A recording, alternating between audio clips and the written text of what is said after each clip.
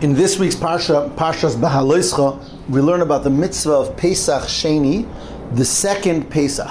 What does that mean, the second Pesach? So basically it was 1 year after the Jewish people left Egypt, and now they're in the desert. And Hashem tells Moshe Rabbeinu that this year they're going to bring a Korban Pesach, they're going to bring the Paschal offering in the Midbar, in the desert. But as the Pasuk says, the Torah says, that there were some people who were impure at the time, and because they were impure, they did not have the ability to offer that sacrifice of the Korban Pesach. So they come to Moshe Rabbeinu and they say, why should we lose out? Why should we miss out on this special mitzvah of bringing the Korban Pesach? Moshe Rabbeinu brings their question to Hashem, who responds and says, fine, they're right, and we'll give another opportunity. And 1 month later, on the 14th day of Iyar, which is of course 1 month after the 14th day of Nisan, they will have the opportunity to bring a Korban Pesach as well. And this becomes a mitzvah for all time, that someone who for whatever reason was not able to bring the Korban Pesach, the Paschal offering, in the proper time, on the 14th of Nisan, so is able to bring it 1 month later on the 14th of Iyar, and that's something that we celebrate till today. Of course, we don't have sacrifices now, but nevertheless we commemorate and celebrate Pesach Sheni 1 month after the first Pesach. Famously, the Rebbe would say that the concept of Pesach Sheni teaches, as he would say in Yiddish, Asiz nishda kein farfallen, which means that we're never in a situation that we can't make up for something. We're never lost. And that's what the idea is, that even though they didn't have the opportunity to do it the first time around, Hashem gives additional opportunities in order for us to make up and do what we got to do. Such an important lesson and message for life, because no one's perfect and everyone has failed and missed opportunities. And here we have the message of the Torah that Hashem gives us second opportunities, additional opportunities to make up for what we missed out. That's the basic idea of Pesach Sheni. But to add an interesting insight and beautiful perspective on this, there's an interesting halachic question. And that is, so again, based on this, if someone missed out first Pesach, you bring the Korban Pesach a month later. What about someone who was not obligated to bring the first Korban Pesach? For example, one was a child. They were not yet bar or bas mitzvah, so they're not held responsible to do the mitzvahs.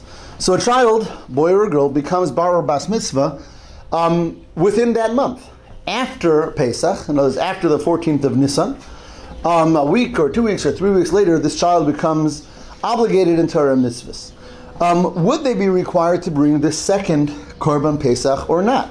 Because in this case, they were not required to bring the first one. So they were not responsible to bring the first one.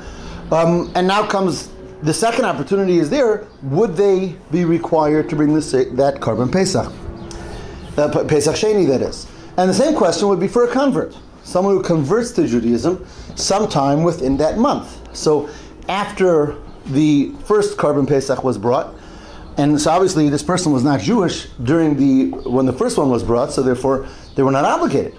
Then they converted to Judaism, and now it's the second Korban Pesach. Would they or would they not bring it? And without going into the halachic back and forth, in the Gemara there are different opinions, but the opinion that's ultimately accepted halachically is the opinion of Rabbi Yehuda Anasi, and he says yes, a child who became bar or bas mitzvah between the two Korban Pesachs would be required to bring the second Korban Pesach. And the same as with that convert who converts between the two would then bring the Pesach Sheni, the second Korban Pesach.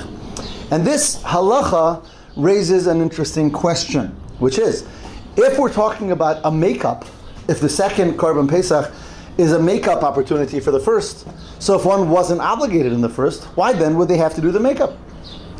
Again, if it's a makeup, then it's only there to fulfill the obligation that I missed out on. But if I wasn't obligated, I wasn't Jewish at the time, I was a child at the time, why then would I bring the makeup? Right? Think about an exam. A student or a person has to take a certain exam, and if they fail the exam, or for whatever reason they couldn't take it, they're given a makeup exam. That's fine. But if they weren't obligated in the exam, in the first place, why then would they take the second one? Why then would they have to take the makeup exam? And the Rebbe explains a very beautiful concept, and that is that this really brings out the depth of the power of tshuva and what Hashem really provides us with the abilities of additional opportunities. And I guess the idea is that when we think about a makeup, whenever we're provided with a makeup, what we're thinking really is that we're supposed to do it the first time around. That's really an obligation. But one missed out on their obligation, so they're given a second chance. A second chance to fulfill their initial obligation. That would be the typical way of understanding the concept of being given that makeup opportunity. A second chance to make up their initial obligation. In which case, the obligation was to do it the first time around. That was where the obligation was. And then there's make-up opportunities. However, what we see from this halacha is that it's a lot deeper than that. It's not as if there was an initial obligation with a make-up opportunity, but rather Hashem initially gives two opportunities. He says there's Korban Pesach A, and then there's an opportunity created of Korban Pesach B, which becomes an independent opportunity from opportunity A. So that when someone missed opportunity A, then they have opportunity B. When they fulfill it in opportunity B, they fulfill it completely and wholesomely, just like someone who did opportunity A. Because opportunity B was provided as a second and totally equal independent opportunity. And that becomes the answer to the question. This being that the Korban Pesach is not merely, in other words, being that the second Pesach is not merely a makeup day, but rather an additional opportunity that Hashem provides.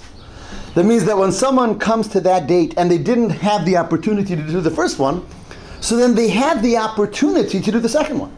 And therefore they should, and therefore they must. And that's the story of this child who became bar mitzvah or bas mitzvah, or this convert who became Jewish in between the two Korban Pesachs, though they were never obligated in the first opportunity.